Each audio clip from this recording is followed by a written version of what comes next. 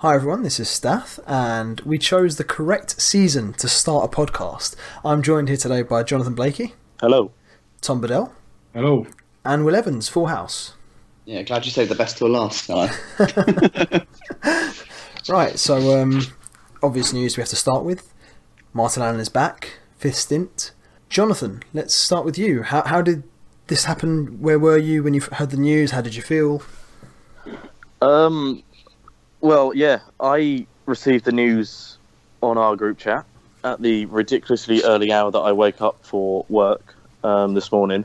Tom was awake at the same time and delivered the news to us. And I genuinely thought it was a joke. I did not see it. I didn't see it coming at all. And after a little while of sort of processing it, my head sort of came around to the idea, and then obviously the official announcement came, and I was very, very happy about that. Good. Tom, as you broke the news, sorry, one quick thing to say. I was also awake at 6 o'clock this morning. It is not an ungodly hour, Jonathan. There's no positive marks for waking up at 6 o'clock. I actually woke up before 6 o'clock. Yeah, just saying. Fair. Okay, fair. Tom? Yeah, I was very... a bit like Jonathan, to be honest. My initial reaction was to sort of laugh, I think. And that doesn't mean I'm against it by any means, as we'll go on to discuss. I'm very pro the decision. But someone sent me the Daily Mail link to the story, which had gone live at midnight. And I thought... although it's completely predictable, I really thought we'd passed the point at which he was going to come back for this season. So I was delighted, but I was absolutely staggered, really. And but as soon as I saw it as the Daily Mail, I thought, well, that's got to be legitimate because he does a column for them. So if anyone would know, it was them. So very much immediately listened to you, I was like, right, it's happening, and here we are. And isn't it great? I'm chuffed. I am so positive it's untrue. One thing I'm really happy about is that they announced the news on a Monday. Obviously, knowing that we were going to pod today, and that was really handy for us. I'm very grateful. So thank you to whoever made that happen. Will, how was your morning?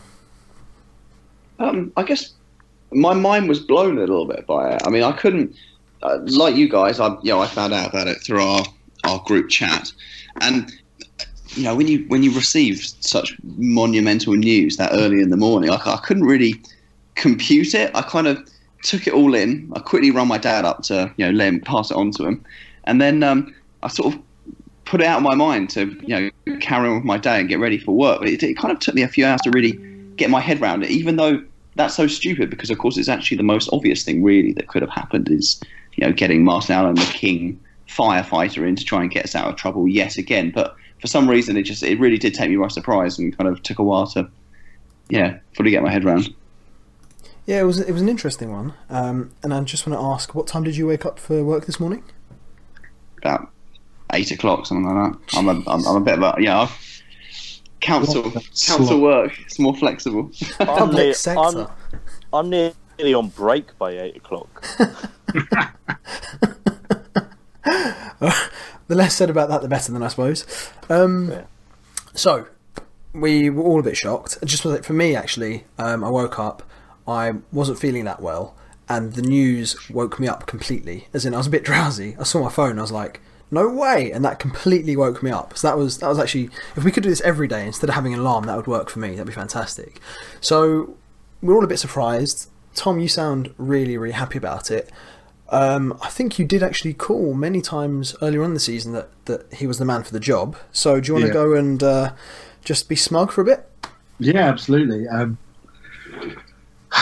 I think it was before Graham Westley, I believe I'm right in saying, that somebody told me that Martin Allen was as good as agreed to come back as manager. He'd been at the Hive and it was a formality, and it never happened, and I personally was disappointed. A lot of people breathed a sigh of relief, but I was very disappointed, and I should tell you for why, because it's the same reason I'm very pleased that he's back. I think, as we all know, three of us having worked there, and one of us, Jonathan, having been very close to the kind of inner sanctum for a lot of time.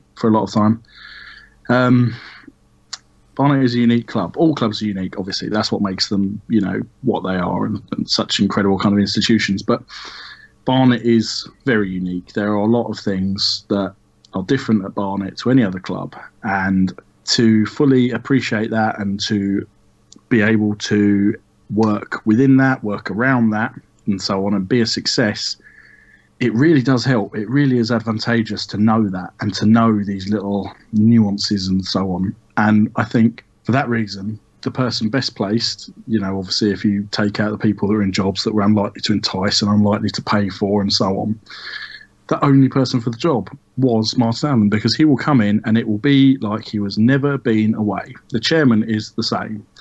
The staff, by and large, are the same. There is stuff above him that's changed a little bit, i.e. we've got a new head of recruitment in Matt Green. Obviously Mark McGee has left.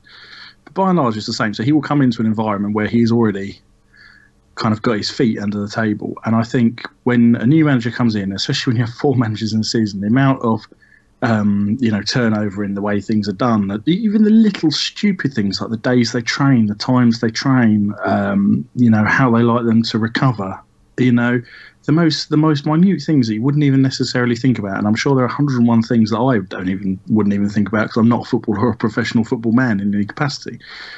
So to have someone who the majority of that squad, or quite a large number of that squad, will already know, will already be completely tuned in to the way he likes things done, and the same for his staff, means that there's not going to be a period of adaptation. It is hit the ground running now. And with 10 games to go, that is literally the only... If you're going to change manager, that's the only alternative, I think. Because if you compare it to the situation at Southampton, where they've just changed their manager, he's a completely new manager. He's completely alien to the club. So he's going to change things, and he might not have enough time to turn it around. So it's almost just he's a fresh voice. But this is someone, in Barnett's case, who doesn't need to come in and learn the club and what have you, because he's done all that 4 times. He's literally going to come in, say, this is how we're doing it. Hopefully the players, we've still got that kind of almost muscle memory, a lot of them, they'll drag the other ones along. And I think it will, if not keep us up, then get us a lot closer to keeping us up than we would have been under Graham Westley. This isn't the panacea, this isn't the cure-all appointment, but I think it gives us a bloody good chance. That was less smug than I was expecting you to be. I'm quite disappointed. I like smug if he actually does it. If he gets up, then you won't hear the end of it. But for the time being, I just think it's a really positive step in the right direction. And the fact that you all sort of sat there agog and listened to me makes me think that no one will disagree. No, I'd agree with that. I was going to say, Jonathan, I'm going to ask you 2 questions. The first one's a fairly brief one, which is just, do you agree with Tom? Is Martin Allen the right man? And the second question is, if so, because I think you're going to say yes, if so, should this have happened sooner? Yes and yes. Tom took every word out of my mouth, really. Actually, he said it a lot better than I was going to say it. So he took all the words out of every mouth. Yeah, exactly. So I'm not going to go and repeat what he said. Martin Allen ticks all the boxes for every single aspect of a manager you'd want. He's the perfect choice. Should have happened earlier in the season. TK's mentioned in his statement that he's given out today, saying that he met with him early in the season, and Tom was saying that it was nailed on that it was going to happen. I was very excited for it to happen. Then didn't happen for whatever reason. Graham Westley's come in, bold decision. And to be fair, I don't think Graham Westley deserved to be sacked in inverted commas, but it is what it is, and I'm over the moon with Martin Allen coming in. Words cannot describe how good of an appointment this is in my eyes. Wow, that's very strong stuff from both of you. Will, you're the optimist, so I don't know how you climb from here. Obviously, the first brief thing is, do you agree with both of your colleagues, friends? I don't know. What do you consider them? I'd say friends. I hope so, anyway. But I don't. I'm very positive about this, but I might not be quite as. No, I would be as glowing. I think it's a really, really good appointment.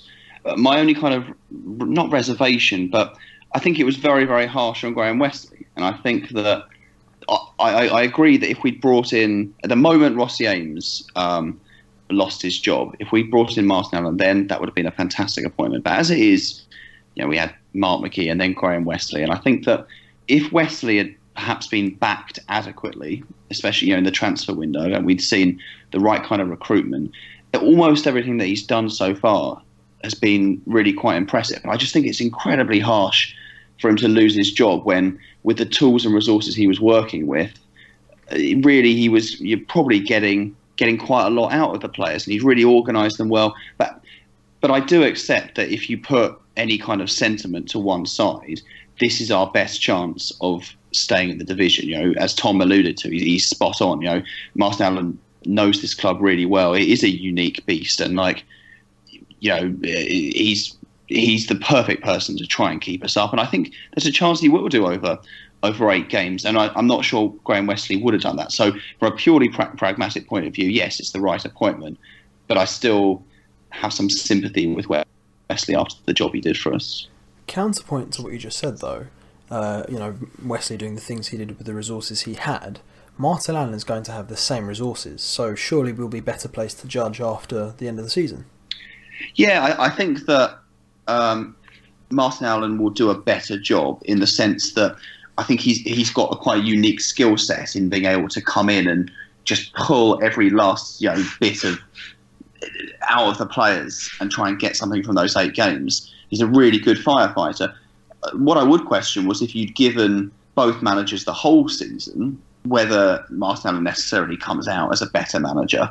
Do you see what I mean? I think he's perfect for this situation, but that doesn't mean that Graham Westley wasn't doing a good job. No, I understand. I'm just saying that relative to what you said, let's say Westley did a good job. If it turns out by the end of the season Martin Allen's done a great job, then you would say it doesn't change the fact that Westley was doing a good job, but it just means that Martin Allen was the better candidate or was the better option or just ultimately within the circle of circumstances he performed better. Yeah, I think you're spot on. He's definitely the better choice, and I am very pleased by the appointment. It's just kind of normally when a manager leaves, not by their own choice, it's because they've done a bad job, and I guess this is just a slightly different set of circumstances where I've got more sympathy for the man who's going. That's fair. That's very diplomatic of you. I would say that one thing that this does highlight that you did touch on, I think Tom touched on as well. Barnet Football Club is not like any other football club, and this is like a really good example of that. I'm going to head back to you, Jonathan. What do you think Martin Allen's going to change? I mean, I presume he will make some changes. What do you think he's going to change? Tomorrow and then ahead of the game on Saturday. Just to touch on a point that you just saying, Barnet is not like any other club. Martin Allen is not like any other manager. That's probably why these two fit so well. But yeah, what it will change, I don't really know. I quite like the thought of him keeping Sweeney as a centre back, but as we were just discussing before we came on air, he likes to put a big guy right in front of the back four, so he might change Sweeney into a defensive midfielder. He is coming in working with the same resources that Westley had, but he's got a bit of an advantage in the fact that he knows the players already. I think we were making a point earlier on that Westley and Mark McGee, they all come in as brand new managers and they need a little bit of time to know the squad, get to know the players, that they know their strengths and the weaknesses. Martin Allen's coming in, he already knows what Johnny Kinde's strengths and weaknesses are, and with Mara Valletta, Curtis Weston and other players as well. So he can go in and work with them in a good way straight away, instead of tinkering and experimenting around, especially at this stage of the season. We don't have any time to experiment. I can see him going back to basics, really.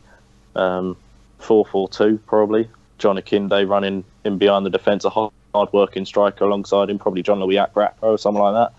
And it might just work. Graham Westley said before, or just after the game on the weekend against Wickham, that he was scared going into Luton, which is a huge thing to say as a manager, almost managerial suicide, really. And when the manager's saying that, even though I was feeling it, I think a lot of the supporters were feeling it, and possibly even one of the two of the players are feeling it. But if the manager's saying that, that will give you almost no confidence going into the next game, especially when it's against Luton, who've been storming away with the season all the way through. Martin Allen coming in could just it completely flips it on its head, and I can't wait for Saturday now going to Luton. I can't wait to go to Luton. Just let that be, okay? A sentence never uttered before by fans or just humans. Exactly. That's at TB Bedell on Twitter for all you Luton fans who want to get some abuse out before the game. Tom, the Mauro Valetti cycle is well known, and I'm a big fan of it. The question is, Do you think Mauro starts on Saturday? Yes, I do, and I think this is a. I think there's a few others in there. I just did a quick tot up in my head of the first 25 names on the squad list, and this just goes to show how big the bloody squad is. As we said before, it goes right up to 43 now, and I don't think there are many gaps. Martin Allen, I would say, has quite extensively worked with 12 of them. Okay. So that does include a couple of youngsters like Nana and Harry, but he was the one that brought them into the team and worked quite extensively with them in their last season. So I don't think it's unfair to include them, but I haven't included for context Wes from Naya. So Mauro is obviously in that number. He's not like Curtis Weston or Michael Nelson or John Akindi, who, two of them were Martin Allen signings, and they were all three, staples of his team in the final year and a half for the club. Mauro was in and out under Martin. He very could. Wow, that is appalling English. He could well have joined Bournemouth permanently when he went on loan, but he didn't want to. So we nearly lost him. But I think the very fact that he knows him, his strengths, his limitations, will mean that he will be a key man in the running. Because as much as he knows the club, he won't know all the players. If 12 out of 25 he knows in the first 25, then there's 13 that he hasn't really worked with. And we have signed a lot of players in the last kind of 18 months since Martin left. So I think the very fact that he knows what he can get from Mauro, even knows his limitations better than, someone like Shaq, for example, means that I think he will be a vital part of the team in the next few weeks. Not to mention, obviously, or, not to forget, obviously, that Richard Brindley's the only other player that can play right back, and he's sort of gradual coming back from injury, isn't he? So no, I think he'll be a pretty imperative part of the team in the last month and a half of the season. When you say is he going to start Saturday, I don't know, because you two, Thomas Stafford, you two don't go to games very often, but you were both at the game on Saturday. You both saw Mauro Valete limp off injured midway through the first half, and I don't know if you've I don't know if you've listened or watched my interview with Wesley after. He did say Mauro's got a long-running injury problem that he sometimes can play through, sometimes he can't, and he will need surgery probably in the summer. I don't know if he's going to be fit enough for the weekend. Just saying. Interesting. What you've highlighted there is that not only do I not attend that many games, but I don't follow your or Will's work. So lovely. Thanks. None of us has come out of that looking particularly good or smelling of roses, but that's what I do. A question for you then, Jonathan. As I'll ask each of you, just gave me one player who's woken up this morning, seen the news and thought, yes, and one player who's woken up this morning, seen the news and thought, oh dear. One player who's woken up this morning and thought, yes. I'd like to say John Akinde. I'd like to say him. Okay. One player who's woken up this morning and thought, no. That's a good question. That's what I'm here for. You know what? I'd go along with either Ryan Watson or Alex Nichols. I'd like to think he's not going to drop Nichols, though, because he's actually finding some good form. He's probably one of our key players at the moment. So, but Ryan Watson does similarly to what Graham Wesley likes, also what Martin Allen likes. He just gets into the other half of the pitch very quickly with a long ball. I don't know. Shaq Colthurst, there you go. So you're going, John Akinde is happy, Shaq Colthurst is unhappy? I don't know who's going to be unhappy. It's going to be one of the players he probably hasn't worked with before, but if it's going on players that he has worked with, probably Ryan Watson, I'd say. Cool. Will, same question to you, but you cannot have John Akinde as a happy man, you cannot have Ryan Watson as an unhappy man. Well, I'm not sure John Akinde will be a happy man because... Oh, controversial. This is good. Talking points, go. As much as Martin Allen gets the best out of him, I think Martin's gone on record before as saying that he really picks on John Akinde to sort of, to constantly push him and make him a better player. And in terms of having an easy life at training, perhaps John Akinde won't be so delighted about this. Of course, I'm sure he'd still rather have a manager that makes him, a good player in charge. But Curtis Weston is the one who strikes me as he'll be very happy. I mean, the chances of him having a contract at Barnet for the next 20 years will certainly go up. We all know that Martin Allen just absolutely loves Curtis and he fits his style perfectly. And I think if this is a long-term appointment, then we could see Curtis Weston sticking around at the club for a couple of years at least. In terms of players who are going to be unhappy, I think that maybe Mauro Belletti will be unhappy. I think that I do agree with Tom that as long as he's fit, he'll play for the remainder of the season, because I think Martin will want to work with players that he knows their capabilities straight away. But in the longer term, I'm not sure that he's a player that Martin Allen particularly rates. We've seen him almost sell him before to Boreham Wood, as Tom alluded to. I just think for his long-term prospects at the club, maybe he won't be quite so delighted by this news. Okay, really interesting. And same for you, Tom, but you cannot have John Akindi as happy or unhappy, evidently, and so on and so forth. Yeah, I've really had to think about this. Good. I think I've got a good answer, actually. I think the guy that will woken up happy is Dwight Pascal, because as we know, Martin Allen was very effusive in his praise of him when he gave him his debut as a fetus last season. And such a horrible way of saying that. He's almost ready to be brought into the world. I reckon Martin might very well blood him, because as Jonathan rightly said, even though I was at the game on Saturday, I forgot, Mauro obviously went off injured, which leaves Richard Brindley, who's not long back from his own injury, as the only kind of senior right back, because obviously Harry Taylor's had a long-term injury as well. So I think, do you know what, that might actually open the door to Dwight, because he's got to be, in all seriousness, he must be 17 pushing 18 now. So, it's not ideal because he's young, but it's almost kind of, right, we need him. We think he's good. Sink or swim now. It's now as good a time as any, almost. I'm not saying he's going to be starting on Saturday and going forward, but I think he'll certainly be in contention. And we haven't seen him for a while, because, was it one of Mark McGee's first games? He put him and Benji won't try and pronounce his surname. Agudino. Thank you. There's the professional commentator amongst us. There you go. He put those two in out of the blue, didn't he? And we haven't really seen him since. And I think, we were all impressed. Obviously, it didn't help he got sent off in that game, of course. But I think we were all impressed with him when we saw him last season. And I've also been impressed with him as I've seen him in the 21s, 23s, yada, yada, yada. So I think he could be a beneficiary. And I think someone who might not profit from the appointment, and this is another one I've really had to think about, because I think you've named the obvious ones, and then after that there are a lot of guys that he just hasn't worked with, so it's trying to kind of second guess who might not be his kind of player.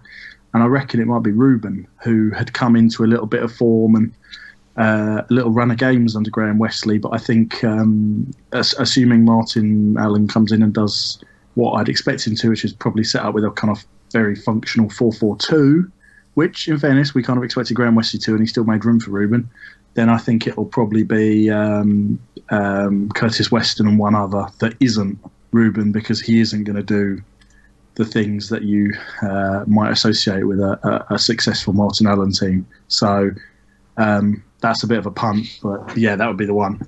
No, that's fair. I would say, though, Ruben has started to put some tackles in, started to assert himself a bit more in midfield, so perhaps... Lack for trying, he's just not a massive presence, and if you're not playing well, then he kind of goes a little bit missing at times, perhaps. Yeah, I'd agree with that. That's fair. That's a fair statement. So, based on that, we've been very positive, and I feel we should slightly turn the tables over a little bit and look at the slightly more negative side. We are, very, very deep into the season. We're now on to our fourth manager of the season. Jonathan, I'm going to come to you. Do you think this means that the season... I mean, if it ends in relegation, I think most people agree it's a failure. But do you think this season has been an absolute failure? Do you think there's been failure from everyone on every level? Do you think there are players who've regressed? I mean, there must be failure in there somewhere, but how deep do you think it goes? It goes quite deep. Whether we stay up or not, it's a failure, because we was all talking about playoff push at the start of the season, weren't we, with Rossi? And I'll never forget the genuine amount of belief I had after walking away from Swindon, having seen us beat them 4-1, having seen us beat Luton and Peterborough a few weeks previous. I've genuinely thought, this is it, this is our time. But ever since then, it's all gone downhill, really, hasn't it? 4 managers in one season, you can't turn around and say that's a success. wherever you finish.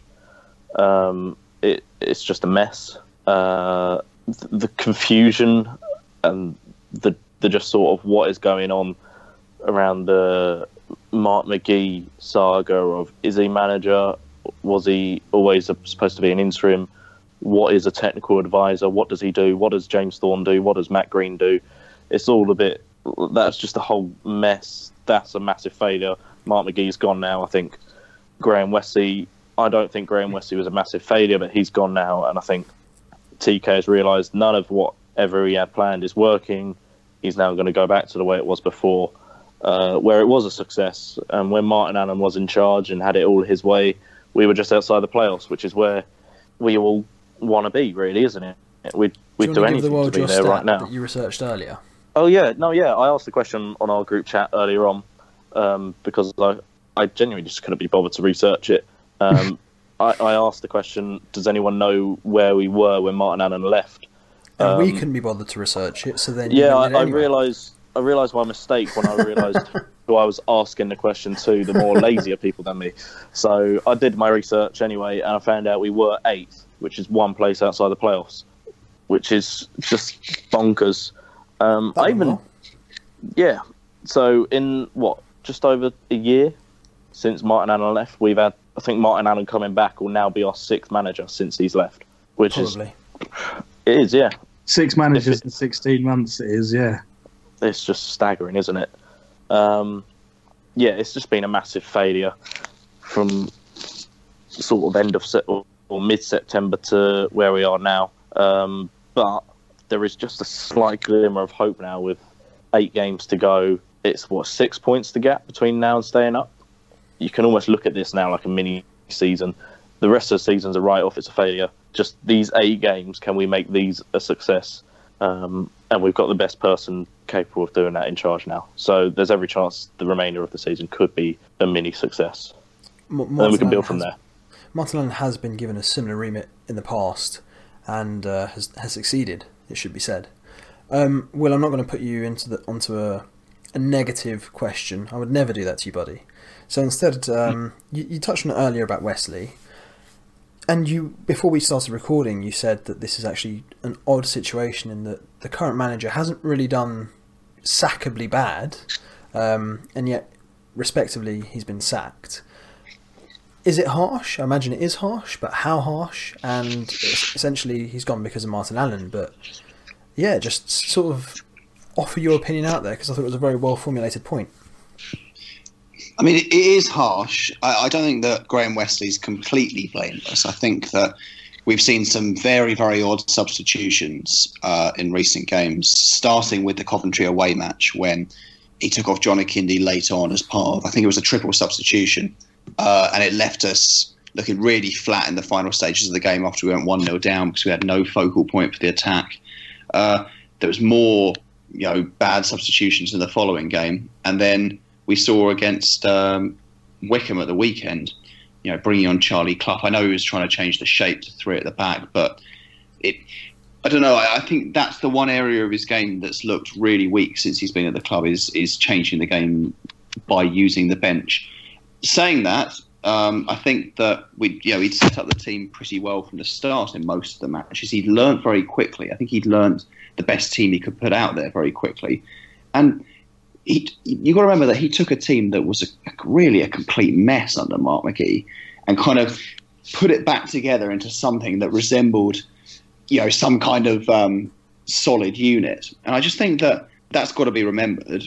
And like I mentioned it before, but it's that lack of transfer window additions is absolutely criminal. Like if you'd got him the Wesley players that he required, a big target man, the strong central midfielders potentially. Like, I just think that he would have been in a good position to keep us up from there. But if you don't back a manager, it doesn't matter which manager it is. Yeah, you can get Martin Allen in for this short-term benefit of 8 games. But at the end of the day, going into next season, if he's still the manager, he'll live or die by the players that he brings in or that he's allowed to bring in. So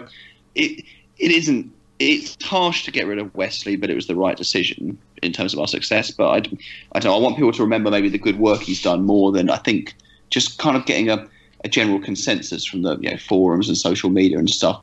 I'm not sure people are kind of holding Wesley in the regard that he necessarily deserves for what he's done in the last few games. Having you said all that, just to play devil's advocate here, because I do actually agree with everything you're saying, but when you look at the stats, I think the game against Wycombe now has made it Graham Wesley's win percentage go under Mark McGee, which is quite frightening. God, that's a really good stat, because I must admit I didn't know that. I suppose you look at performances, don't you, as well? And morale was very low, partly because of the McGee era, and the performances in that era, with the exception of maybe Exeter City away, were pretty dire, whereas the performances under Wesley haven't been like that. What I would say is that we've seen 2 poor performances back-to-back at home against Port Vale and against Wycombe in 2 matches that we had to win. And what that might suggest is that at a time when we need to really be, hitting our peak with under your manager, and gaining the points at home, we didn't do that. And so perhaps a change was necessary if we were to have any chance of staying up. I have 2 quick counterpoints for you. Tom, I'll come to you next. Don't worry. You relax. It's coming. 2 quick counterpoints, Will. I've genuinely sat here and waited. 2 quick counterpoints, Will. The first one, you said that he found his best team very quickly. I would argue Ryan Watson's still playing, so he never found his best team. Bosh. I don't agree with that. I think that for the system that he was playing, Ryan Watson probably was part of his best team, purely because of the energy he showed in the centre of midfield. And he did have some solid games. I think it was Coventry away that he actually, Jonathan and I gave him, I certainly gave him man of the match in our commentary. So he did, I think he did get the best out of Watson, and he just fitted that style. I don't think he's our best central midfielder, obviously. He's not actually a particularly good player, but just for the way that Wesley wanted to play, if you like. Okay. And the second thing I was going to say was in regards to Graham Wesley, and following Jonathan's fantastic stat, once again, top marks for research. Could it not be said that he's a bit all talk, no trousers, in the sense that the talk was great, the things he said were fantastic, but ultimately point pickup has not been good enough? That was to you, Will. That was my second counterpoint. Oh, sorry, I thought I was going to Jonathan. Apologies. I think that's a very fair point, because I think he's spoken really, really well. In fact, to the point where even after we lose a game, he says all the right things. It feels like what I thought of the game, and you think, oh, this guy knows what he's talking about. He'll rectify that for the next match. That hasn't always happened, and in that sense, you could argue that maybe he talks better than his teams have performed. What I would also say, though, is that you can't always make a silk purse out of a sow's ear, and potentially, you can, as a manager, potentially you can isolate the problems and you can see what's going wrong. But if you've got players that consistently make mistakes, and you also don't have other options in the squad to bring in their place, then it doesn't matter how good a manager you are, you're still going to have those same players making the same mistakes. And it will be really fascinating to see Martin Allen come in and try and work with this squad of players who do seem to consistently make errors, and their heads drop at a rate that I've never seen before in a Barnet team when they go a goal down. It's really quite staggering. And I just wonder, Martin Allen's a good manager and he's great at getting teams out of a difficult situation, but he's not a magician. And it's just going to be very interesting to see if he really can pull up a great escape with this unit of players. Talking of great... Sorry, go on there, Jonathan, Yeah, sorry, Tom. I know you want to talk, but it is interesting. It is interesting you saying all that. To be fair, Will, because Wesley in the past 2 games, I think it was, just watching his interviews after the game. I think it was after Port Vale where he started to say, "Look, it's individual errors that are costing us." We need, i.e., John Akinde and I think Shaq Colthurst, the 2 that he pointed out, saying we need to start pushing them to get more out of them. And then after the game against Wycombe on the weekend, he started saying how he's scared to go to Luton. I think that starts to show a little bit of doubt and a little bit of disbelief in the players that he's working with now. He starts to think maybe they just aren't good enough for what we've got, which is where you compare that to his first interview he did when he first got the job, which was saying, any defence is going to be scared of John Akinde and Shaq Colthurst when they're in form. Even he couldn't get them in form. What's to say Martin Allen won't be any different? I think you raise a valid point, and it's actually something that I wanted to touch on, which is just that from saying at the very start that John Akindi and Shaq would be the best partnership in the league, and how I think he said something along the lines of, with those two on form, no defence can touch us, or something like that. I feel it was quite a strong statement he made, to now subbing off John Akindi as if to make a statement and struggling to get performances out of Shaq. Again, I think for me personally that fits more of a lot of talk, not a lot of trousers mentality. But I'm quite a pessimist and I'm quite harsh. Tom, I'm going to let you talk now because I fear what's going to happen if we don't unbottle you soon. On Graham Westley, the $1 million question, do you think he would have kept us up? No, I don't. And I think that's essentially what it boils down to, isn't it? That he was dealt a bad hand, he wasn't given the players he wanted, quite clearly. And he came into a situation where morale was low, we had the tail end of the injuries and so on and so forth. So yes, he was harshly treated, but it boils down to no one had any confidence left that he could keep us up despite all of that, and his crime was not being Harry Houdini, basically, and getting us out of this. And that is why he's been sacked, and Martin Allen is the one that the chairman has staked his lot on, really, because he gives us marginally, or in my opinion, quite a bit better chance of doing what Graham Westley, I think, few felt could do. Okay, that's oddly succinct. I was expecting you to just keep going there and keep going and keep going. I'm going to give you another one because you waited so long. Thank you. Do you want to just kind of talk us through with Graham Westley how it started to fall apart? Because I wasn't a big fan from the very start. I think it's safe to say that. But he did come in and give a very good interview. I thought everyone, after he did that first BBC interview, everyone was very much on board and was very interested and started to buy into what he was saying. And obviously it has gone south since then. So do you want to give us your take on that? Yeah, I think it's not too complicated. I would say that he only lost one of his first four, and he got a pretty creditable draw against Lincoln, a very creditable draw against Notts County, but he never capitalised on that, and there was never any consistency in team selection. The shape seemed to change, the personnel seemed to change, and as Will and Jonathan have rightly brought up, the combination of Coulthurst had been, let's not forget, Coulthurst had been Player of the Month earlier in the year. He'd been on fire and it looked like a masterstroke. Didn't bring John Akindi back, and I said this to Will on Saturday. Coming into a club like us where you've got this massive strength, you'd focus all your energies on making John Akindi good again, wouldn't you? If John Akindi can get, he came in the middle of January, Wesley, so reasonably say 10 goals between now and the end of the season, that would give you a bloody good chance of staying up. But, by hook but for one reason or another, he couldn't. And so I think, that was a big factor in it as well. John Akindi kind of solves all issues almost, because if he's scoring, then chances are you don't need to tighten up the defence too much because he'll outscore the other team. So I think between kind of not capitalising on the good results that he did get, and let's not forget he got draws against Lincoln, Accrington, and wins against Notts County and Colchester aren't a bad side either. It was what kind of happened between them. The kind of inconsistency in team selections and odd substitutions, as has already been mentioned, and the failure to get the best from his best players. And I think when he came in, we'd all have said, Graham Westley is known for a quite direct style, but great, getting the ball into John quickly and getting him in behind defences and running at the last defender is exactly where you want him. But for some reason, it never clicked, and I think that's why he finds himself harshly out of a job this evening. I can't. Sorry, 1 second, John. Sorry. I was just going to say that as someone who went to the game for the first time in a while, admittedly, there were only about 3 times on Saturday where we played football that I actually enjoyed. I mean, seriously, there was. I don't remember. There was one time when we had the ball and I think it was David Zutona at left back. He played it up the left wing. It went inside and it came back out. I think that might have been the move that won us the free kick, possibly. But there was about 4 or 5 passes chained together along the floor, and that literally happened about 3 or 4 times in the entire game. I'm just throwing it out there. For me personally, someone who went to the game, sat there in what must have been one of the coldest games ever recorded in London. I was wearing 7 layers, 2 of which were coats, just to throw that one out there. Right, what better layers than you, apparently.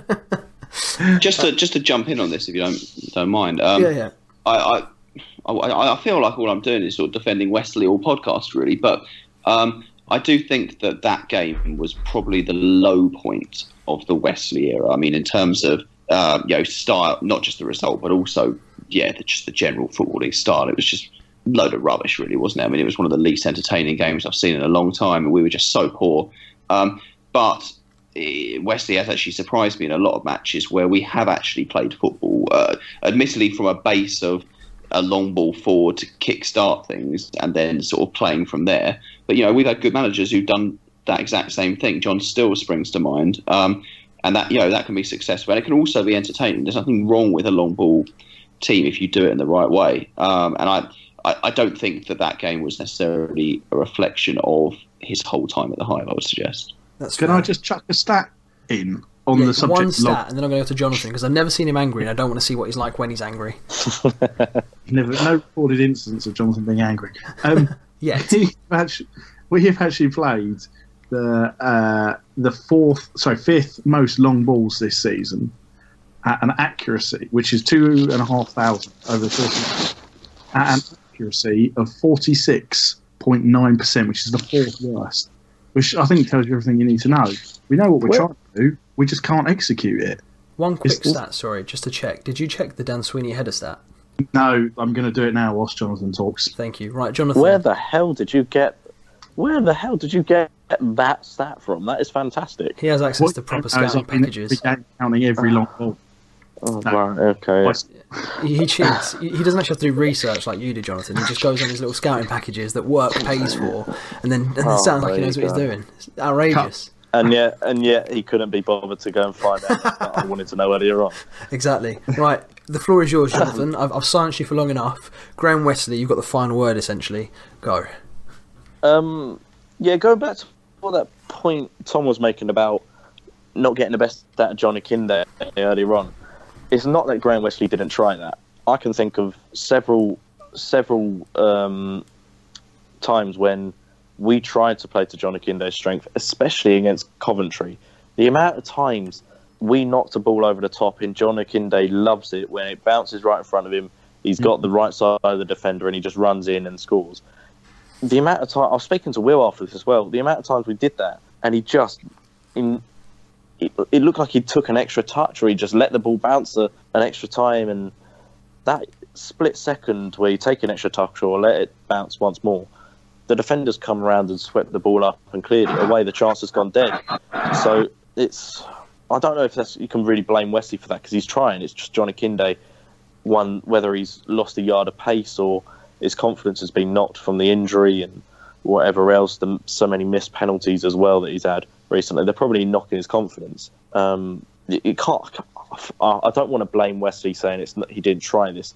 He did try. He did give it a good go. But would you want to see out the season and go down having not tried and see what Martin Allen would have done? That's the point I would make to anybody that's saying Martin Allen isn't the right person. To be honest, I've not actually heard that argument much. At this stage, I think everyone's so battered and bruised. I think Mem or Jim, someone on Twitter said earlier today that you can tell it's bad when we've essentially hired Martin Allen for the fifth time, which makes us look like mugs to the rest of the footballing world, and people are happy just because it gets rid of Mark McGee. Well, yeah, but I mean, there were people, a lot of people as well, when he left, that were over the moon with it. I remember there was so many people that were really happy that he's gone out the door because we were playing this boring football. We were eighth. What has been good for us since he's left? Well, to be fair, it's almost like football fans are a fickle bunch. Exactly. Not trying to sound like I hate him, but come on. What do you want? Would you rather get promoted, or would you rather get relegated trying to play some nice football? Well, we're not even doing that at the moment, are we? No. So it's fair. Right, I'm gonna wipe the slate on that Sweeney. Yes, please. From the weekend, so we had a big debate about him, which has been kiboshed by events since. Yeah, the club has very inconsiderately gone and made this huge thing, so I can't make a big point, but it's fine. I'll survive. Carry on. we were going to have a whole podcast about Dan Sweeney called The Sweeney after. I knew that pun was coming. I knew it was coming. And I was tempted to mute you. That's brilliant. Absolutely brilliant, that is. So what the crux of it was that we all said, look how many headers he won, apart from Stathie, who said, look how many headers he lost. With great pain, I have to announce he actually had a dismal game in the air, and he won 4 of the 11 aerial duels he contested.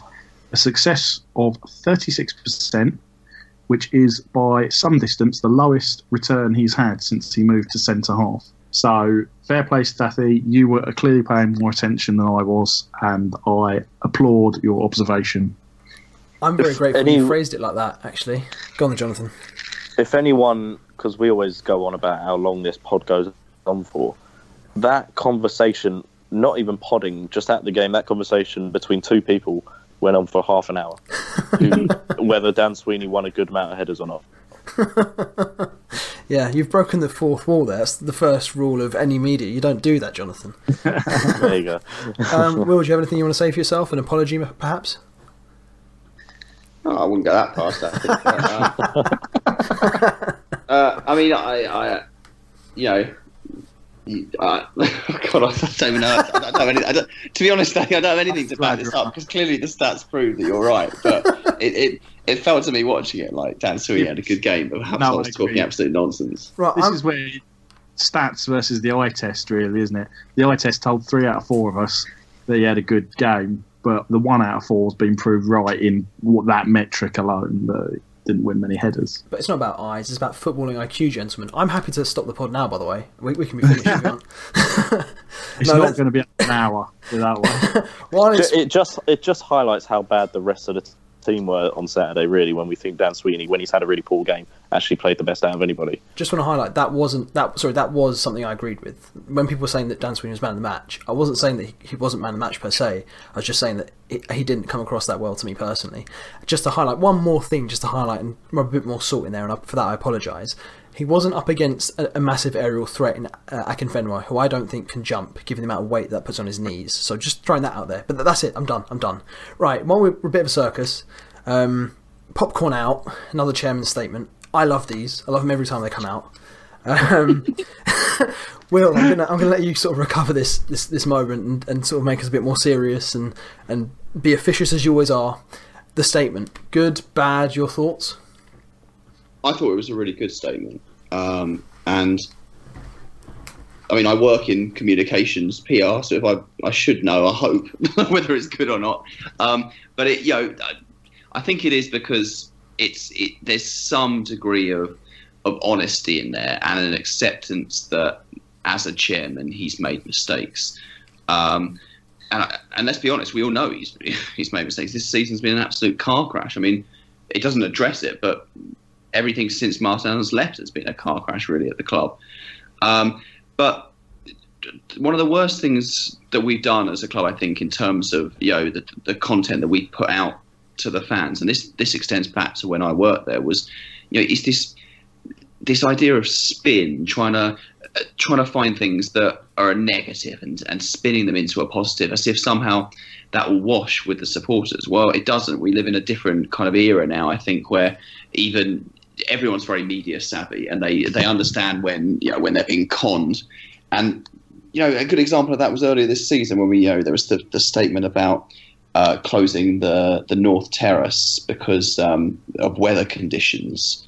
I mean, I don't know the true reasons behind it, but the fact that we've closed the terrace a number of times since, and it wasn't weather conditions, it's just that's when there's going to be a low attendance, would imply that that's probably why it was done in the first instance. And that just annoyed people, because if people can see through that.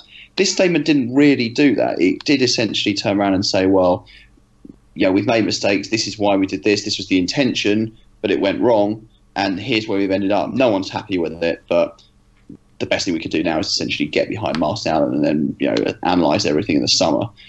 I'm not sure that you can ask too much more than that from a chairman at this stage. Okay, that's fair enough.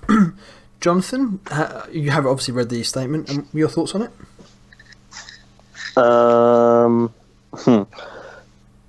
It's an alright statement, isn't it? But he goes on to say when he met with Martin Allen, well, whilst Mark McGee was in charge, he thought we could still get the playoffs at that point. You're not fooling me with that one. No one was thinking that, were they? No, I must admit that's the one part of the statement where I thought to myself, maybe you're bending the truth a bit with that one, because it may well be the case. I don't want to put words into the chairman's mouth in terms of what he was thinking, but I can't help feel that there's more to the reason why Martin Allen wasn't appointed at that time than that. But that's the only real flaw I could pick with it. I thought generally it was pretty good apart from that. Okay. Very optimistic and diplomatic. Who would have thought Will was speaking? Tom, for you, the statement: good, bad, honest, dishonest. Yeah, I think it was pretty. I tend to agree with Will. It was pretty honest. Whether you personally buy it or not depends on how kind of sceptical you are. And I'm not saying you. I mean any individual reading it. I think it kind of threw light on things that we maybe had suspicions about but haven't known in full, and that is assuming that those are answers that give the full truth and nothing but the truth. But it shouldn't come to this, should it? It shouldn't come to having to explain why we've got a fourth manager of the season. And I think, he said it himself. You can blame me for bad managerial appointments. Well, we are, and it would just be nice to know what some of the thinking was. Really, it would have been, before this. It would have been nice to know what some of the thinking was, and we did get that. But it does seem to me that he kind of, in just about every appointment, he takes that. This is the chairman, takes the opinion of others. And with Graham Wesley, it was Barry Fry. Obviously, I understand he respects and knows his stuff. And with Mark McGee, it was unknown agents. And, he's either not listening to the right people or he's not giving them enough time or the right tools or something. Because it's not like he's just gone, assuming that's true, he's not just gone on a whim, I'm going to appoint so-and-so.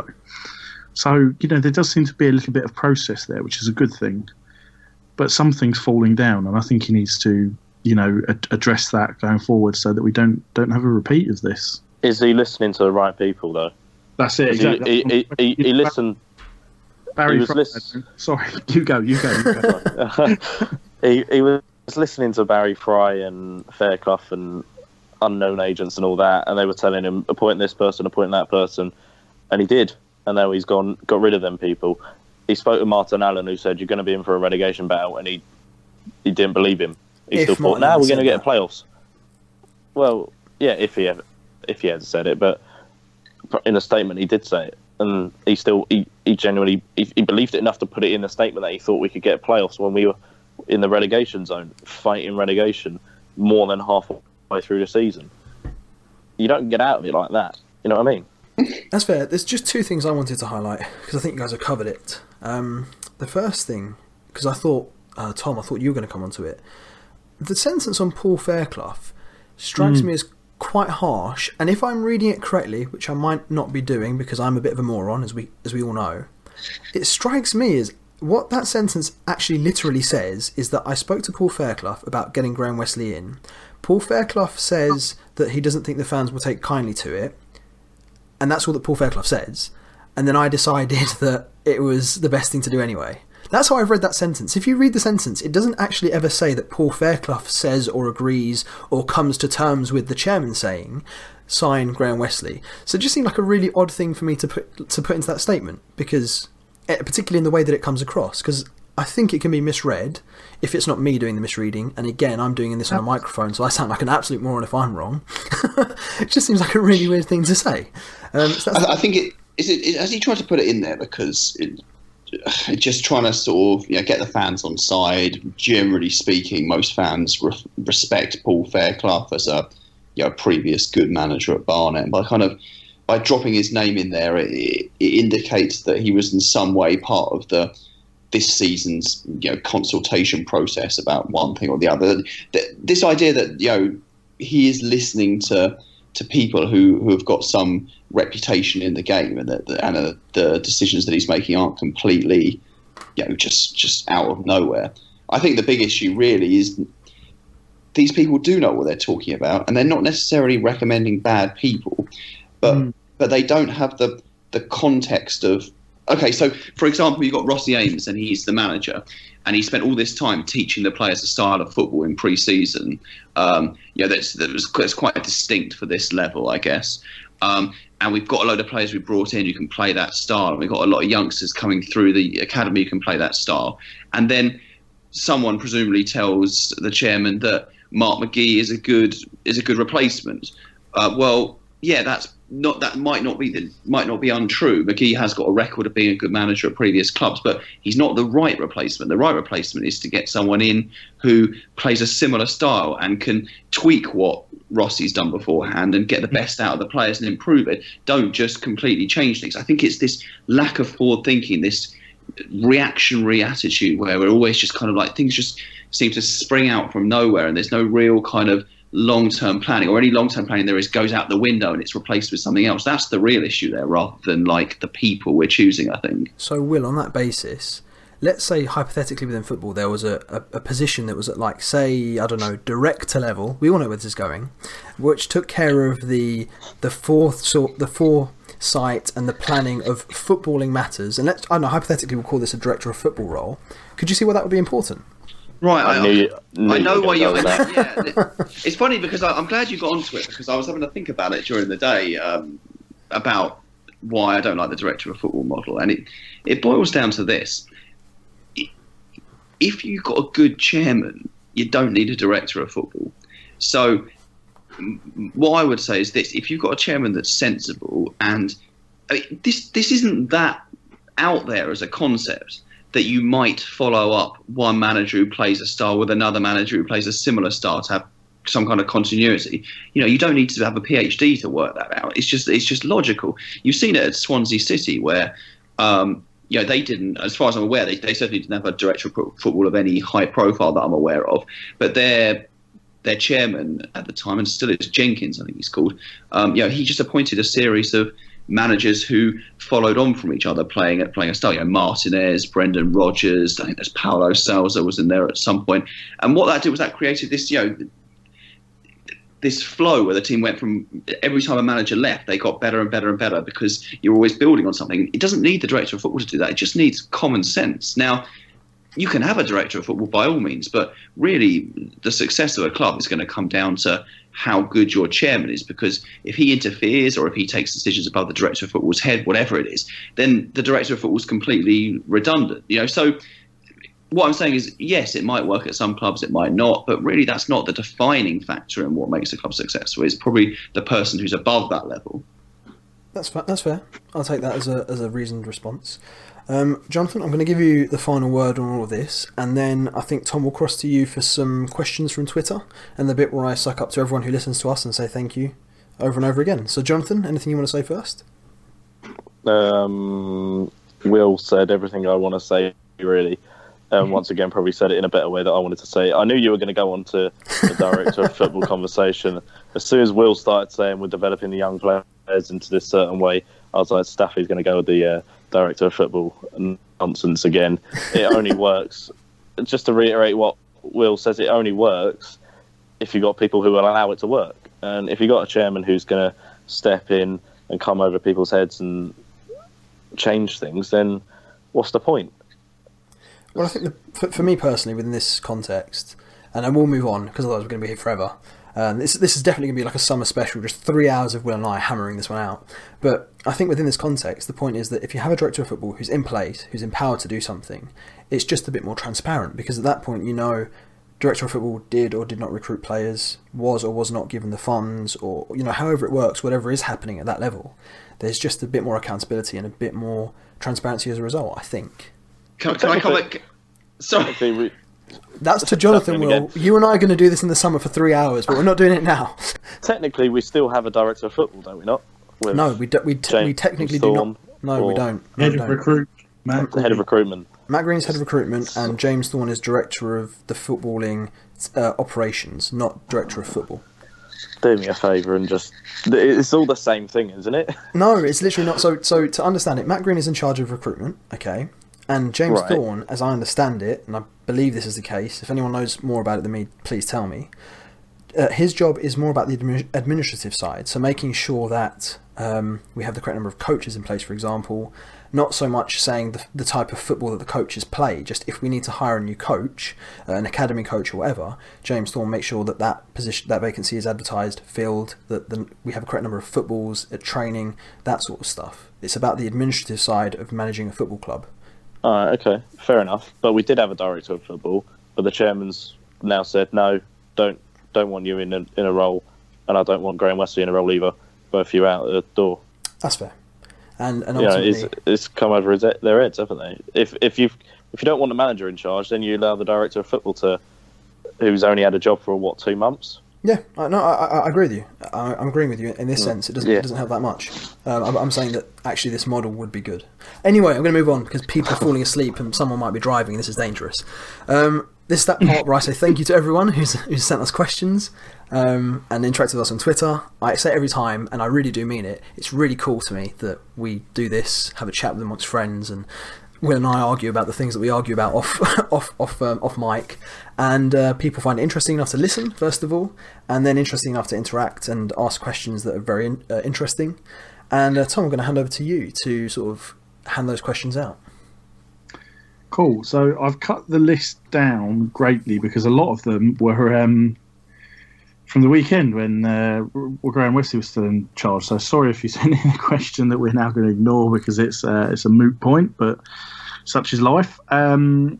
Quick mention, Daniele Accurso said in his question regarding the chairman's statement, Mike and Alan thought we were in a relegation battle and the chairman thought we could get in the playoffs. How worrying is it that the chairman can't see clear issues? Someone take that. I feel like I've already answered that earlier on. I just pointed it out, really. It's the chairman's talking to the wrong people when he was saying who he's spoken to appoint previous managers. The one person who was telling him how it is, you're going to be in a relegation fight, he went, no, I'm not going to listen to you. I'm going to listen to the people that say, yeah, you can still do what you want to do when it's quite clearly not obvious. Yeah. Quite clearly it's not going to happen. And he's finally seen sense with 8 games to go. Good point, well made. He also said, Daniele, a quick one to add, why have we got Mark McGee if he's going to other people to get their opinion on managerial appointments, which I think is an interesting point. But I will take that one and say that I think it's not a bad thing because, kind of crowdsourcing opinion for these things is good, although in the event it was an appointment that didn't work out in any sense and he's now been let go, so maybe it wasn't good. This is a question, Lloyd Debenham. Will, you can have this. Should Mike Allen stay as a short-term choice to fix the club or as a long-term appointment to rebuild again? I think as a long-term appointment. I think that we're getting into a whole different area here because there are flaws to Martin Allen in charge long-term, in particular recruitment, and he brought in some less than impressive players during his time here after we got promoted to the Football League. But I suppose the issue is that we keep trying to find these other managers, and they're not doing a very good job. And I don't know if that's because they're not getting given the tools to do a good job, or just the nature of the way Barnet is. They're not the right fit. But Martin Allen does seem to be the right fit, and even if he does make mistakes with recruitment, he still seems to have the ability, no matter what, to have the team at a level where they're at the very least like a kind of mid-table League Two side. And bearing in mind, the disaster that this season's been, I just think if somehow he can keep us up, you've got to keep him for as long as possible, because if we're actually going to build anything long term here, the most key thing is that we're not in a relegation scrap year after year where we're chopping and changing. You've got to have someone who's at least got us up to mid-table. So I would like to see him stay for the long term, yeah. Fair enough. I think we can probably do a whole podcast on that at the end of the season once we know whether he is staying or not, whether it's a good thing or not, and maybe get into some of the moral quandaries of having him back in the long term when we know what history suggests he might do. a couple of questions that are moot, but I just want to say thank you for actually taking time to send it in. From Broken Man, B. Steve L, who had asked about the. You can tell I'm filling here because I've lost his tweet and I thought I was looking at it all along. You have one job. You have one hosting job. I was looking. He sent 2 tweets and they were separate, and one was the one I wasn't looking at. Who just said, "What do you think changes you expect to see?" Which I think under Martin Allen, which I think we covered. And Ian Elliott, are we happy with it? Are we sorry for Graham Wesley? And are our chances of staying up improved? I think we've answered all that. Tasha Louise Spawn, is Alan really the answer? I think we probably answered that. Spazzy Paddy, we need a podcast. Not a question, but a good point well made, sir. Shameless. Finally, and again, stalling because he's lost it. Oh dear. Not a professional broadcaster in any sense of the word. Imagine if one of us had actually literally been on national media today to do some broadcast work. No, I'll tell you about that in a minute. Finally, top man, Jim Kavanagh, as always, number one fan. Just wanted to get our opinion on a couple of things. The form of Nelson not being great when he was playing. Santos and Clough both played better with him, however. What are the thoughts of a benefit of a back three with Sweeney, Nelson and Santos, and then Mauro and Chitonda on the flanks? Do you want to do that, Staffy? You're quite tactically switched on. All right, set me up for failure, that is. Thank you. I said it... I don't know if I actually said it or not, but in a previous podcast, I hope I made the point that one of the great things that Rossi did, whether specifically targeted or whether it was an accidental, brilliant thing that happened, was we now know that 2 centre-backs don't seem to have a decent partnership amongst any of our 2 centre-backs. So while Nelson seems to be the best, it seems to be in the best partnerships we have, he doesn't seem to be one of the best defenders we have at the moment. I think it's fair to say that age has caught up with him. One of the things that Rossi did was play 3 at the back. So I know I'm kind of coming back around on the question, but yeah, Rossi had us playing 3 at the back, and I don't know. I don't want to bore people and say the same thing over and over again, but I do think that the Rossi part of this season was actually the best part of this season. If you look at it somewhat objectively, I appreciate that I'm very biased. And I don't think anyone would disagree. I don't think anyone would disagree. Cool, and yeah, I think 3 at the back was a key component of that. We played a different way to most League 2 teams. We played the football that I would say I would be most happy paying £25 to watch, which I think everyone kind of forgets, but it's actually quite an important thing because, okay, the people probably listening to this are probably very... Barnet is ingrained into them, but if you want to settle down, have fans and grow a fan base, you need to be growing that fan base somehow, and that's by luring in people who come the odd time and then want to come back more and more. And if you're playing hoofball and it's not even successful, it's going to be tough. And at least under Rossi, there was something there, you might want to bring kids to come and watch, which is a bit exciting, or whatever. And I'm kind of steering away from the question, but the point I was making is that 3 at the back is something that Rossi did, and I think actually it coincided with, for me, the best footballing part of this season. And I think that is important. And if that means that Nelson comes back in to form that 3 at the back, then it's something that should be assessed. I must admit, it doesn't look to me like that's going to happen. And if not, then let's assess it over the summer and see if we need to recruit or if we have the players to play that system. But if it's the best system we have, I'm kind of fed up of managers being a 4-4-2 man or a 4-2-3-1 man. Just play the best football you can with the squad you have. It's not rocket science.